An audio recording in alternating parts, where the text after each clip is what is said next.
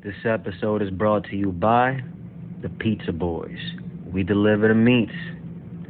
Go to the EJMstore.com for the official Pizza Boys merch and look out for the Pizza Girls coming soon. And now, back to the show.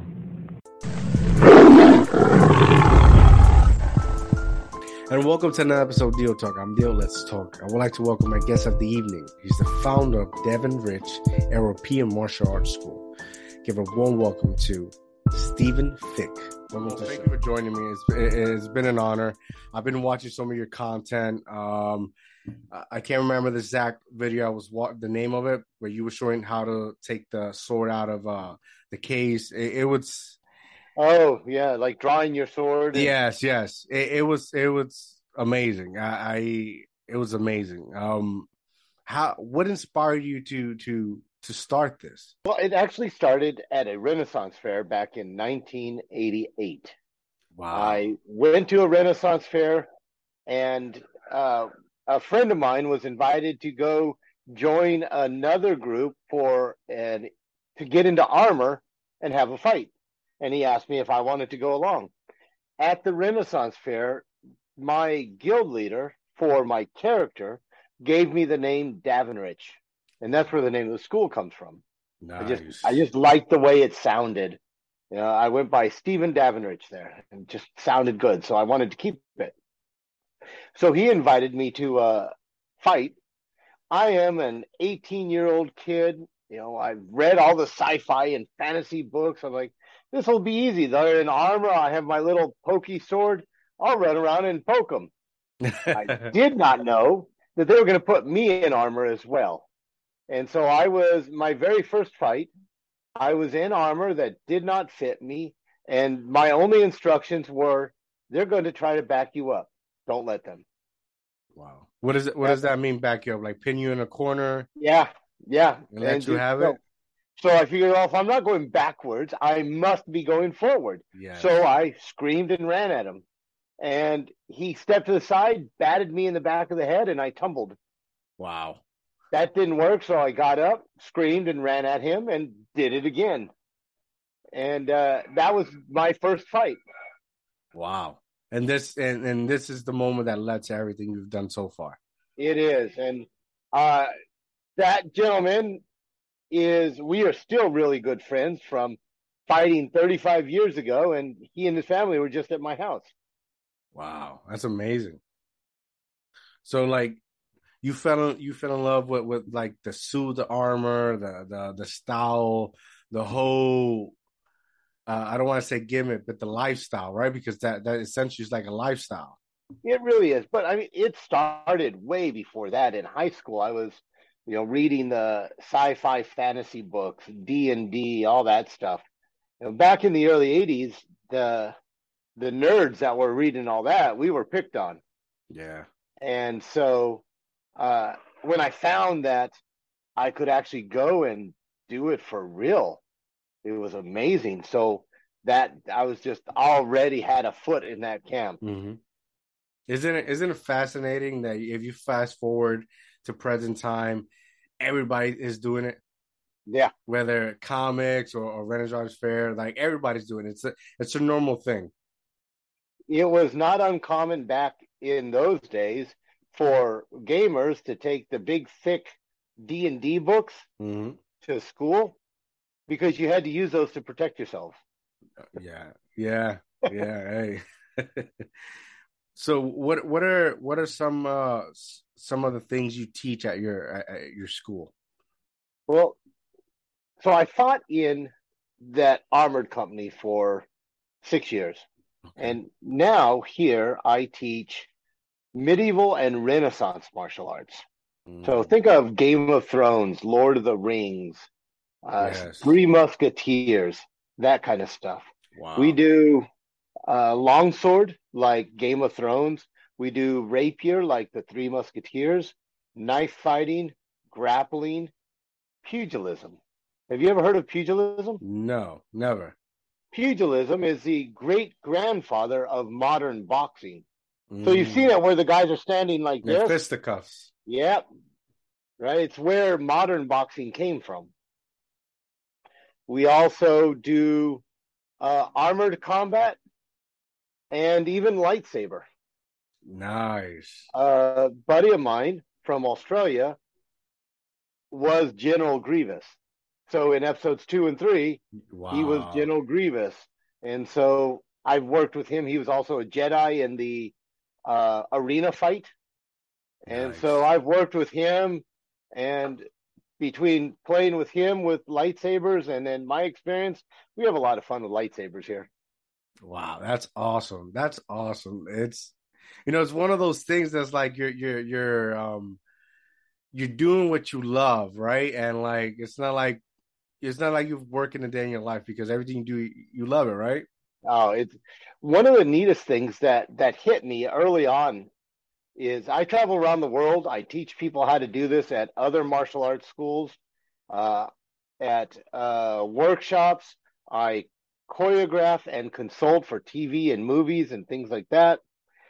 One of the things that hit me early on was I was sitting at dinner after a workshop, having a beer with all these people from the workshop, and I realized I'm at work. This is great. That's awesome. That's awesome. What are some of like because obviously like what is that transition when you're teaching like these actors or is it something difficult for them to grasp on or they quickly like they get excited? And that often depends. So a lot of actors have multiple trainings under their belt, and Gotcha. that can include dancing. And people who dance also understand how their body moves, and they can remember choreography. And actors are also used to memorizing lines, so it's Mm, something that they're good at. Uh, I like to think of choreography not as theatrical combat. mm, I teach theatrical violence because it doesn't necessarily need to be a fight. I once, I also choreograph slaps, right? I slap somebody on stage, I need to hide it from the whole audience. Right? So it's not always fighting. But when I'm working with them, I think of theatrical violence and martial violence like two sides of the same coin, mm, heads and tails, if you will. In It's the same coin. In both instances, we are using timing and distance. In the martial sense, I am trying to steal and lie from you. I want to steal your time and I want to lie to you about distance. In the theatrical side, we are stealing and lying from the audience. We steal their sense of safety and lie about our danger so that we mm. can use time and distance to do this same fight over and over and over again. I get it. It's form of entertaining in a safe way. Yes.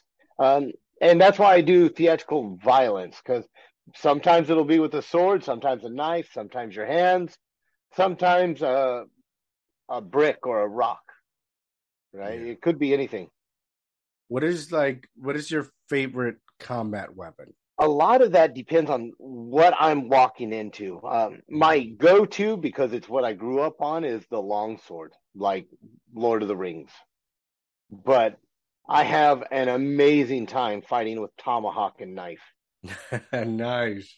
That's a good combination. And the way I always describe tomahawk and knife or any of these is I'm here, I need to be here, and all the other guys are in between. But there's the end of the ship here. So I cannot go this way. I have to go this way. So it's super aggressive and just moving right through people. Wow. That sounds like fun. It's a good time. And then you've got both hands moving at the same time. You've got footwork. I've even done it on board boats. So then you've got the rocking of the boat going as well. Wow. So it's intense and almost like you're living in real time everything that's occurring. Yeah. And you've got the adrenaline going and the the anxiousness and also the excitement. Yeah, I can imagine. I can imagine. It's addicting. It's addicting. I mean, you've been doing it for quite some time. Yeah, like I said earlier, I started in '89. I fought with that company for about 6 years, but then the company broke up, and I lost all my best friends and all the people that I fought with. But I needed that adrenaline, so I became a firefighter, Nice. and that way I had the community and the adrenaline and the training and the physicality. And then in 2000, I started the school and I focused on that as opposed to fire. Wow. And in one sense, like, has you doing this help you like become a good firefighter? Like that experience of life and death and danger. It had, well, more than the life or death, what it really comes down to is the amount of self-control that you can exert on yourself. I was in a fight in armor one time, and I was fighting this guy, and I punched him in the side of the head. But when I punched him, as I was swinging my sword down with everything I had, his helmet strap broke. So all of a sudden, I was looking at his bare face as I was cutting down at him with my sword. And I pulled my shoulder to the side and dropped my sword right on his shoulder next to his head. Laid my sword down and walked away. I didn't touch it the rest of the day because I came that close to killing my friend. Yeah, yeah. But that control helped me in fire because when my air started running low or I couldn't find someone, I was able to control my own fear and my own reaction to that. Wow. Also, it helped you. It helps you hand in hand. It really does. Prepare you for either one. That's amazing. That is amazing. Combat actions, martial arts, regardless of what it is, helps you develop a sense of self-control and stress regulation that translates to the rest of your life. Having to meet a deadline at work is not often as scary as somebody sticking a knife at your eye. Yeah, that is very true. That is true because I'm right as of right now, no, because I'm hurt, but I practice jujitsu. Yeah, and I've said this numerous times on the podcast and speaking outside with people. Like a bad day in jujitsu, it's a good day outside because it all that animosity, all that build up, like almost like decompresses you. It helps you able to focus and function on the outside. So things that we will think is like, oh my God, it's the end of the world. It's not really that serious. Yeah, it's I have people, when I tell them what I do, they're often like, well, I wouldn't want to meet you in a dark alley. I'm like, why? I'm the perfect person to meet in a dark alley. I'm the one that's going to walk you out. Yeah, essentially, yeah. Now, when you put on this armor, is it heavy for you, or as through the years you made it? I don't know. You can make your own, right? Well, no. Well, you can if you have the experience, but there's. I customize it for you. Right, but armor is like an armor smith is like a tailor in metal. So you could make your own clothes, but it's not going to look very good unless you've got the experience as a tailor. And an armor smith is able to do that. Like this suit right behind me, that's my older suit. That one weighs about 90 pounds. Wow. My current suit weighs 65 pounds. Okay. And so best diet ever. I lost 30 pounds. And build up muscle. My neck, my back. It's funny when I go to get measured for suits, I am a petite 52. Wow. And it's because wearing the kit on my back and my neck, the helmet itself is probably 8 pounds. Wow. 8-9 pounds. So any head movement, right? Like in boxing, we slip, right? We do that kind of thing. You slip under the arm. I can't do that with a 9-pound helmet on. So I have to build up my muscles to move everything as a unit. Yeah, it's like you got to get accustomed to it. I can Yeah. imagine when you started as a firefighter, had experience maintaining that heavy armor, did you a great help. Oh, it really did. A few years ago, there was a TV show out called Knife or Death, which was a competition cutting show. And I was a competitor on this show in Georgia in June, dressed up in the clothes that I wear when I do demonstrations at libraries and schools, which was heavy leather boots, leather trousers, and a linen shirt. But then I had all the safety equipment under it in June in Georgia. So it's 90 degrees, 80% humidity. And everybody's like, "Are you okay?" I go, "Yeah, it's not that bad. I'm not in armor." Yeah. Wow. That's I can imagine that's like an amazing experience for Yeah. you and whoever's trying it for the first time. Yeah. And so it really helps us, it helps you self regulate, whether it's on the inside or the outside. Yeah, yeah, yeah. Have you traveled the world like you're because I know you're one of the name of your school has Europe, and have you gone to Europe and teach over there across the pond? I have taught, competed, and fought in the US, Canada, Mexico, uh, England, Scotland, Wales, Amsterdam, France, Australia, and New Zealand. Wow. So, Wow. in my school, when you walk in to the main training floor, there's flags hanging down, and these flags are all the different countries I've taught in. So I go and every time I teach in a new country, I buy a country flag to hang up so that I represent that country in my school. Nice. Nice. That's beautiful. Are you a fanatic of like the stories of King Arthur and dragons and whatnot? I was, and then I found history. Mm. The stuff that goes on in history, nobody would believe. Uh, there's there's things that have happened historically that if an author wrote it down, nobody would believe it. And so reading history has become my new go-to for excitement. Don't Like get me facts wrong. and whatnot. Yeah, I still love the sci-fi books, right? The fantasy books. I really enjoy reading those. But I intersperse them now with history, and then I can see similarities. It's like Game of Thrones Hmm. is based on the War of the Roses, which was a civil war in England in the late 1400s. And Wow. that's what the whole storyline is based on. So it's basically just a retelling of history. That's it. Is that the new one that just came out recently, or No, the that's old? the old one. Oh, got it. Okay, okay.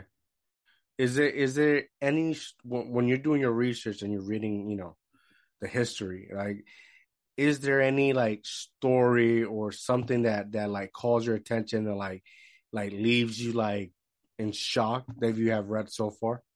Oh yeah, I the battle, the War of the Roses, so which was late 1400s.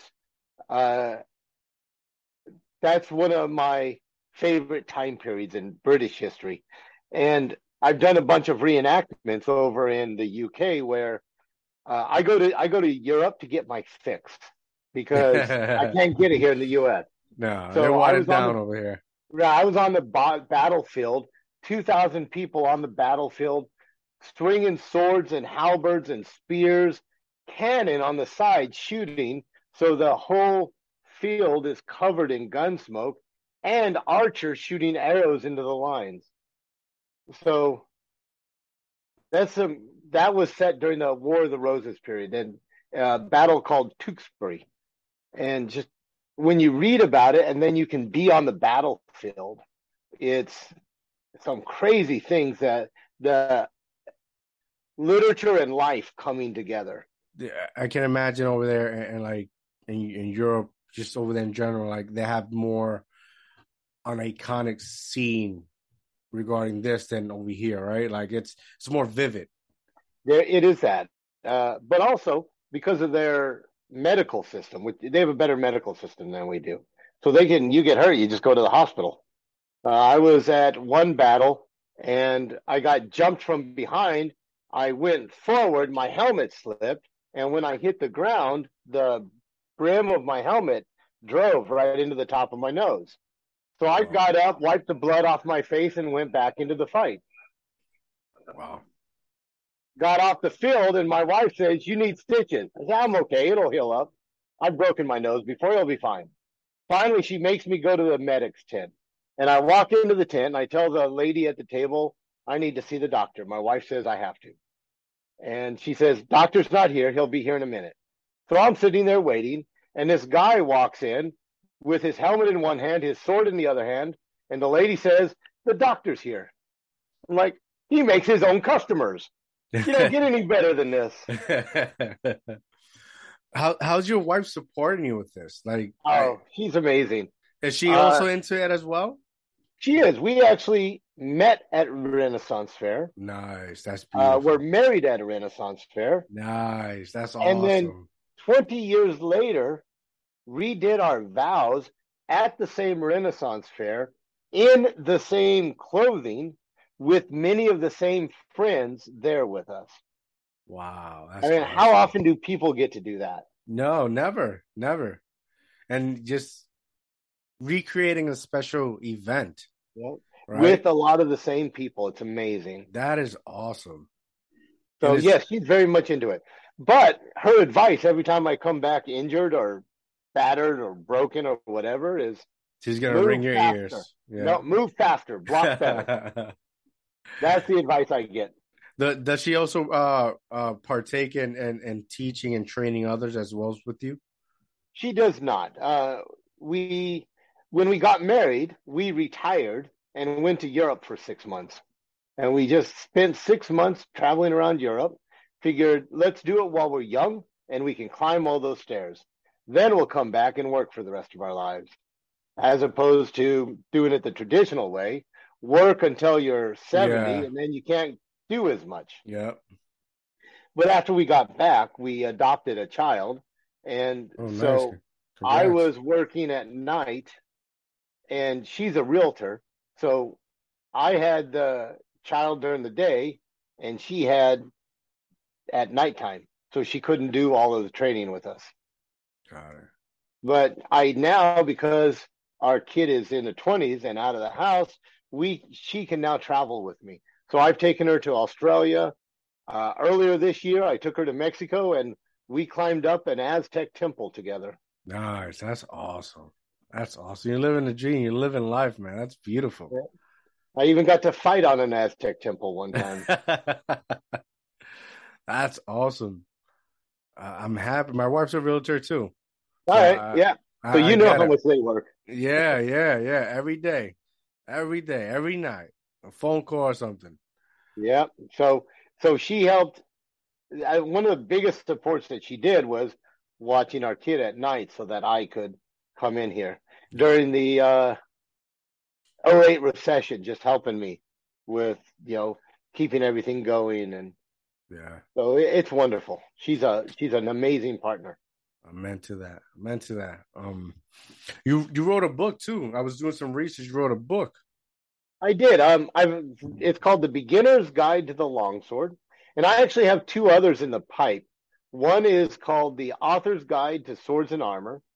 So when authors are writing books and they want to know what kind of sword would this person have in this time period, they can look it up and get a generalization of what swords, how much they would weigh, and what it would look like.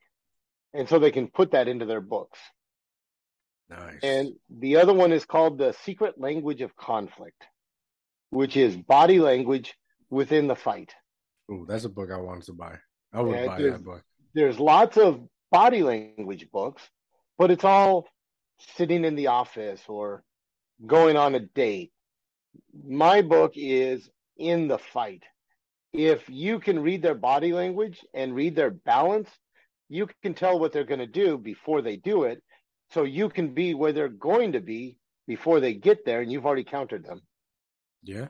And what's ironic about that is that that's something martial arts teaches you. Yeah, every martial artist does it, but it takes a minimum of 10 years of just getting beat up and being on the floor. If you're not rolling, you're not going to know how to realize what this fill in your opponent's shoulder means. Yeah, very true. Very true. I So know. Yeah, continue. yeah, you learn it. We all learn it the hard way. Correct. And for years, I thought I was a lucky fighter. I was just in the right place at the right time until I sat down and started thinking about it. And then I was able to figure out why I was in the right place. And I've created a pedagogy that I can teach you my system I can teach it to you in 2 weeks. No, I can teach it to you in 3 days. You can practice it. You can be good at it in 2 years. And in 4 years, you'll be great at it. Nice. I just cut 6 years off of your training minimum. And regardless of the art that you study or the other person does, or no art, they're a street fighter, whatever, we as humans have to move in the same general ways.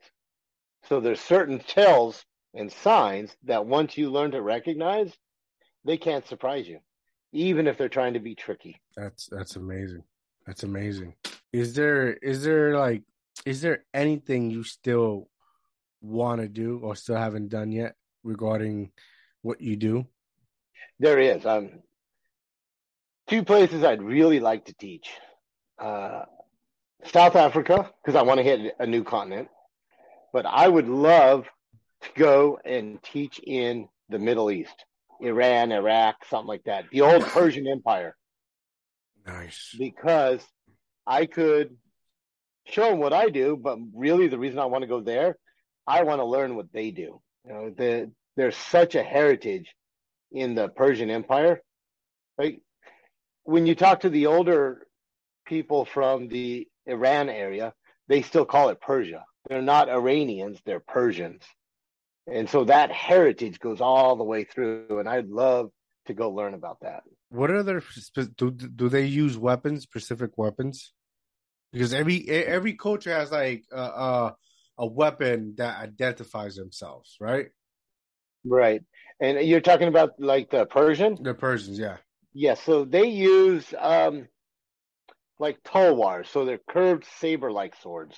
And they'll often use that with the sword with a small shield or a larger shield. I was in Vegas in July teaching at an event called Combat Con. And I did a class with 2 other gentlemen, and it was one taught Persian and one taught African. So we did sword and shield in comparing in Africa, Europe, and Persia. And it was a fun class to do, to see how everybody moves. It's amazing. Is there, like, in your experience, do you find excuse me, do you find like a particular weapon better than the other one that you would say from all these weapons, this is the one that's actually like is the best suited or has the most impact, or just the way you use it? In certain situations, yes. For instance, when somebody swings a sword, they often bring it straight down. So in that case, they're using it more like a hammer or an axe, which is great. But if you want to use a hammer, get a hammer. If you want to use a sword, use a sword. Use it like a sword. So when you ask about different weapons, which would be better, really it comes down to where are you? If I'm in town, I don't want a big long sword like Game of Thrones. I want a rapier like Three Musketeers or a side sword. If I am fighting somebody in armor, I don't want something with a sharp edge like a katana, because that's just going to break on it. So where I am dictates what kind of weapon is best suited. I cannot use a large weapon on board a ship. I need short weapons. But all things equal, it's not the tool that makes the fight, it's the user. So which tool is better? It's not the tool, it's whoever's using it, who has better understanding and control. Got it. Have you ever gone to like let's say like I don't know, is it London? That like to get knighted? I have not.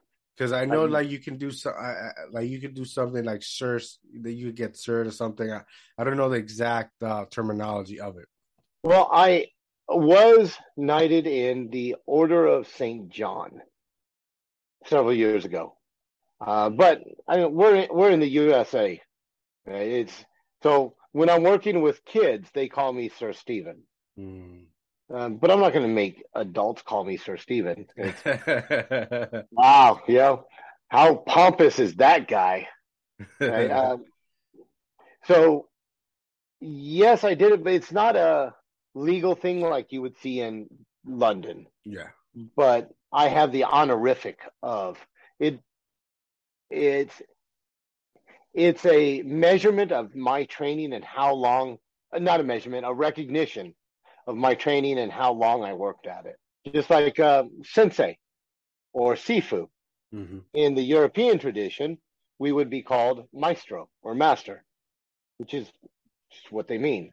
But because there's no direct lineage through the European arts, we don't use the term master or maestro because we can't trace it directly back. Not yet. Not yet. My goal is to one day be recognized by my peers as a maestro, but they call me that. I don't call me that. If that makes sense. Yeah. It's totally. It's like you don't say you're the best. You let people say you're the best. Right. Because you don't have to worry about the barking dog, right? Yeah, that quiet dog incredible. You got to watch out for. Yes. Have you like I know you got the knight one. Have you ever tried the samurai gear? I have not had a chance to put that on. I have fought with the katana, but I've not had a chance to put on all of the samurai armor. Mostly because I don't know anybody that owns some. Yeah. But it has to be much lighter, right? It is, because it's quite often made out of, there's pieces of iron in it, mostly over the chest, but a lot of it is lacquered wood and silk and rope. So it is lighter. Okay. Better to maneuver the sword or the katana. Well, it's a fashion thing, I think. Fashion often dictates the martial arts, and the martial arts dictate fashion, because, and I wrote a paper on this years ago, how those two intertwine with each other. Today, the most common trousers other than jeans are cargo pants, which is a military fashion, which is blended over into the civilian world. But if you look at military dress uniforms, they look like civilian suits. So fashion and martial arts intertwine, and that they affect one another. So the samurai armor, it had its reasons for how it was made, but I think there was also a large piece of fashion involved into it. Yeah, I totally agree, because every martial arts has his unique, distinct outfit. Right. You know, like in jiu-jitsu is the gi, but in like aikido, it's I think it's like black pants and a white shirt. The hamaka. Yeah, it's a hamaka. Yeah, and we see that in kendo as well. Yeah. And so, do you know what the gi was? Just their everyday clothes, and the hamaka is just what they wore over their gi. So we train here at my school in street clothes. Okay. Because that's what everybody trains in. And you train in what you're going to fight in. Right? If I have women that spend a lot of time in high heels. I want them to do some training in high heels Yeah, makes sense. because training what you're going to do. You fight like you train, and you train like you fight. Yeah, you gotta like be. It's almost like you're preparing for any situation you're prepared Right. for. Like if a woman's walking down the street and God forbid somebody tries to attack her, and she's in heels, she knows how to defend herself. Heels and a skirt. She knows how those move and what she can do. Yeah, Or a guy in heels and a skirt. It doesn't matter. yeah, Somebody's in those, whatever they're wearing. If I'm in slacks and dress shoes that have smooth leather soles, those are going to be slippery. That's going to affect my footwork. You train barefoot, correct? yeah. If you're out in the middle of the street and you've got boots on, that's going to affect how you move Yes, and what you can do, yes. right? If you stomp on my foot barefoot, it's going to hurt. You stomp on my foot wearing a pair of boots, that's going to hurt a lot more. So not only do you move differently, you have different sets of weapons you can use. Yes, yes, yes, yes, yes. So you train in what you wear. That makes sense. That makes a lot of sense. I never thought about it that way. But yes, it's like when you're in a boxing match, you have gloves, Right. but when you're outside, you don't have gloves. And what's the most common injury to boxers when they're not wearing gloves? Uh, The the boxers break right here mm-hmm. because they hit like they're used to when wearing gloves. Now they don't have that angle and that support, so they hurt themselves. Yeah, and they could, basically ruin their careers. Yep. So that's why I have some people that train in shorts, some people that train in pants, some people that train in dresses. Whatever you're going to wear, that's what you should know how to move in. Wow, that makes totally sense. I get it. It falls under like adapting. You're adapting to your surroundings. Yeah. Or you're making that martial art your martial art because it's what you're used to doing and wearing. Yes. Right? So you are personalizing it. And Yes. that's the key for any instructor. My job is I cannot teach you anything. I can show you how to learn it, and I can give you the tools to learn it. But if you only repeat the words I'm giving you, you are only borrowing my information. But if you can put it into your words, your life, it is your information. Correct. You gotta make it work for you. Correct. And you and I both have different histories, different experiences, different bodily injuries. We are never going to move exactly the same. Correct. Yes. Nor should we try. And one of the big studies I've done in my martial arts is the physiological differences between men and women. And there's a large difference in the joint development between men and women. And if you try to make a woman move like a man does, because her joints aren't the same, she can get hurt. But women are tougher than men. Most of us will just complain and stop. Women have been told their whole life that you got to push through it because you have to work twice as hard. Yes. And so they push through it and they get hurt and put out of the martial art because most instructors are males and they don't know the difference between the male and female physiology because they just haven't been introduced to it or studied it. Yes. That's a big study of mine. And then if you have a female instructor, the pressure is going to be a little bit more higher. Yeah. Because, yeah. But then you also have the testosterone that comes into it. Some guys don't want to take instruction from a woman. Mm-hmm. So they have to prove themselves.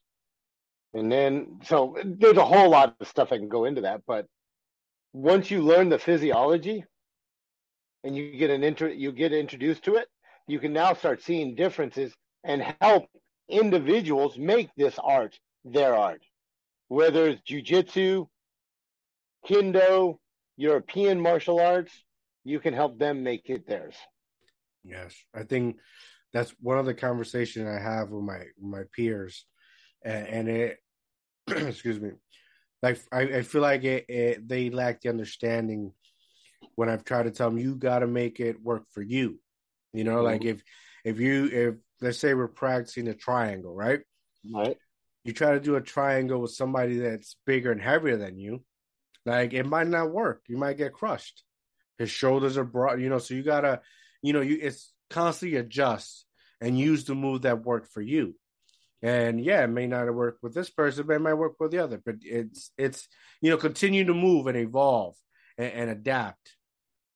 My favorite description of that is actually from Michelangelo, the artist. He was asked one time about his sculptures. How do you create such beautiful sculptures like David? And he said, basically, I don't. They're already in the marble. I just remove the excess marble. Wow. Yeah. The art is in you, but it has to be your art, not somebody else's art. And we keep using the term art. I do this with my guys when they come in, is the scientific process. Find a problem. You want to hit me in the face with a sword. I have a problem with that. Yeah. Create a hypothesis. If I put my sword here, you won't do that. Test my hypothesis. Nope, that failed. I better try another one. And then be successful. But the completion of the scientific process is that somebody else can repeat it and get the same results. And that's what teachers do.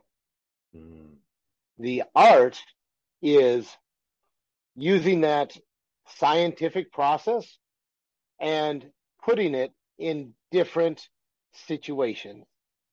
Michelangelo and Picasso are both painters.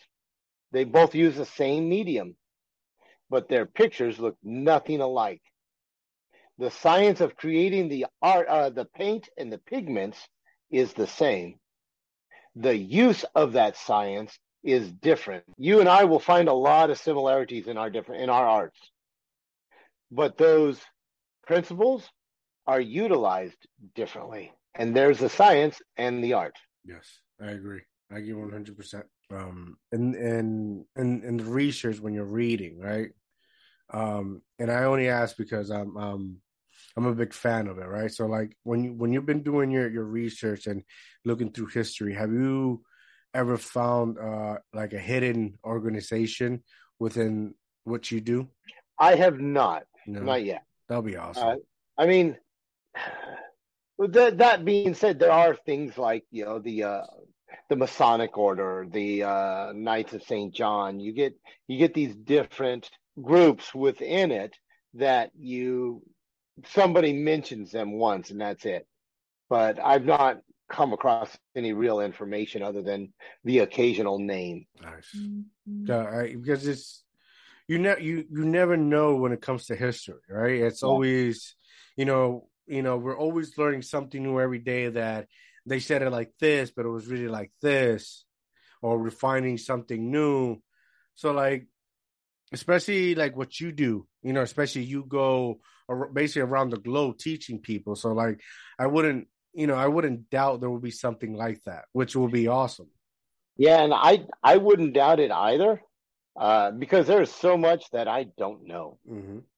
Right. And so many places I've not been. And even the places I have been, I've only been allowed into a very small section of it because I'm not a local. All right. Or even if I was a local, I didn't necessarily grow up there. Yeah. And so there's always going to be levels of awareness that you can get. Yeah. I can imagine, because like there's just certain philosophy, right? And as I continue to speak to individuals like yourself and different arts, there's a philosophy of values. And at some point, like I can imagine, it can't be shared with the world, right? Right. It can't be shared with the world because it could easily be corrupted or used in the wrong hands. Like we tend to see in movies and whatnot. And that I have come across. There is a manuscript written in 1487 by an Italian master called Filippo Vadi. He says this is a noble art and not fit for the peasants because they are like beasts of the field. Wow. So, That's deep. so yeah, there's that classist where this is only for us. Don't let the peasants know about this. Our main manuscript was written in 1409 by an Italian master called Fior della Berri. His manuscript is called Fior de Battaglia, which means the flower of battle. And in his book, he has a page that's called the segno, or the sign.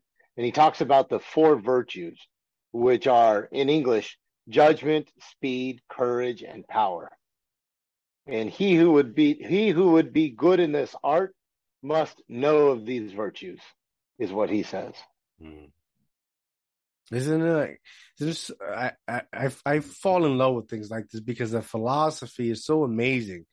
But then you look at, like, in my opinion, modern society, like everything is such watered down. It is, and a lot of that is because we don't have the same understanding of the physicality, because we sit at a desk or we drive a car. We don't have to walk everywhere or ride a horse. Right? And so we lose a lot of the physical attributes that for them were common. People ask me often, when did training start? As soon as there was somebody else there that they could hit. Right? Children fight. That's what they do. When children fight now, we stop them. Back then, it was expected. Right? You'll learn something from it. That fat lip is going to teach you something. That's when training started. But we don't do that anymore. And that's good, because we don't need to do that anymore in this country. Yeah. But it feels like we, and what I see, like in this generation, where like we're just live because we don't have that no more. We lose the sense of building characters and values. Yeah. And we're just like, it's a line. It's just a line, and where there's no ups and downs, there's no emotions. You need that roller coaster to have experience. Right. You need that failure. Yes. I tell my guys all the time, I hope you fail, and I hope you fail quickly, because failure is the opportunity to gain an information. Yes. 100%. If you don't fail, you're never going to get that info. Yes, correct. 100%. I agree with you 100%. So, like, when I started my journey in jiu-jitsu, right, for me, it's mental health, to help my mental, right? And I quickly, as I, dived into it, went down the rabbit hole, I quickly started capturing the values and thinking and my journey, I fell in love with it. Like you fell in love with yours in 1988, right? And when I speak to certain people, they speak as we're watching a fight, right? Or UFC or Bellator or whatever, or boxing. But when I speak, I speak as philosophy, as life. Right. I remember telling somebody, we're practicing the back take somebody's back. So, I quickly came, how do you drown and still water? It's because you're moving, you're drowning yourself. Yeah. So when I was first practicing, I would just stay still, and they did all the movement, so I escaped. Right. When I was practicing to take their back, they're like, they're running around, they're trying to move, and I just stood patiently, and boom, I got the back. And it wasn't because I was good at it or I'm great at it. No, it's yet again the philosophy. Right. Is that one of the things? Yeah. One of the things I tell my guys a lot is fear breeds impatience. And in the fight, we need to learn to be patient, but we cannot be patient if we are fearful. And the fear is not necessarily of getting hurt. It can be fear of not doing as well as we think we should. Fear of not doing as well as we think somebody else thinks we should. Fear of not doing as well as they're doing. fear of something, but that fear breeds impatience. When you can beat your fear, you can learn to be patient and react to anything appropriately. Yes, I agree. You channel some type of focusness. Yep. But it all has to start in you. Yes, I agree. I agree 100%. And speaking to, like I said, individuals like yourself, and others, the ones that really take it to a next level, like yourself, you see that message, that philosophy, that meaning, that the love that you have for the art and what, the art has returned. Right. And I competed from 1989 to 2013. So long career of competing. I've had over 3,000 fights. Wow. And I'm to the point in my career where fighting just isn't as much fun for me anymore. But I love the theory. I can sit and talk theory for a long time. And that's actually it's fun. Yeah. It's fun when you're love this portion of it. Yeah, it's fun when you're like, you're seeing somebody talk the theory and you see how their mind is reacting and the mechanicals move and everything they're saying is genuinely, and it's love, essentially. It's love that you have for the art. And I think I understand you when you say that. I understand you, because when I'm sitting with somebody that we're not talking watered down mixed martial arts. We're talking philosophy. We're talking history. We're talking, it's like chess, right? Yeah. Those, for me, they're more enjoyable and memorable conversations. We have a game that we do here. Speed is important, but it's a tool. Power is important, but it's a tool. What really allows you to win the fight is not your physical self, it's how fast you can think. And so we have a game here where we fence. We sit in a chair facing each other, and I say the first letter of a word I'm thinking of, and then you give me the next letter, and then I give a letter off that. If one of us says a letter that doesn't create a word or doesn't fit in there, that's the equivalent of getting hit. If you hesitate, you got hit. If you complete a word, that's the end of the phrase. You break apart and then you can start again. Wow. And that is fighting. And it's understanding the rules that make it work so that you can have a quick mind and respond, not react, respond appropriately to what's in front of you, or more importantly, what's going to be in front of you. Because if you're in the now, you are too late. By the time you see it, it's already gone. You have to be in the and then. I agree. I agree 100% with you. Steven, it's been an honor speaking to you. It's been a pleasure. Thank you for having me on. Thank you for giving me the opportunity and learning, because I've learned a lot. It's been a real pleasure talking with you. Thank you. Before we go, tell the people where they can find you at. Well, we have our website, which is swordfightingschool.com. All one word, just swordfightingschool.com. On Instagram, TikTok, Twitter, and YouTube, we are Sword Fighting School. So we're easy to find. YouTube.com/swordfightingschool, TikTok.com/swordfightingschool, and Facebook is Sword Fighting School. So we are easy to find. There you go. Go check them out. If you're in LA, go pass by. Real quick, let me add to that. Yeah. We're in Santa Clara, San Jose. So we're in the San Jose area. So go check them out. Go show some support. Go take some classes.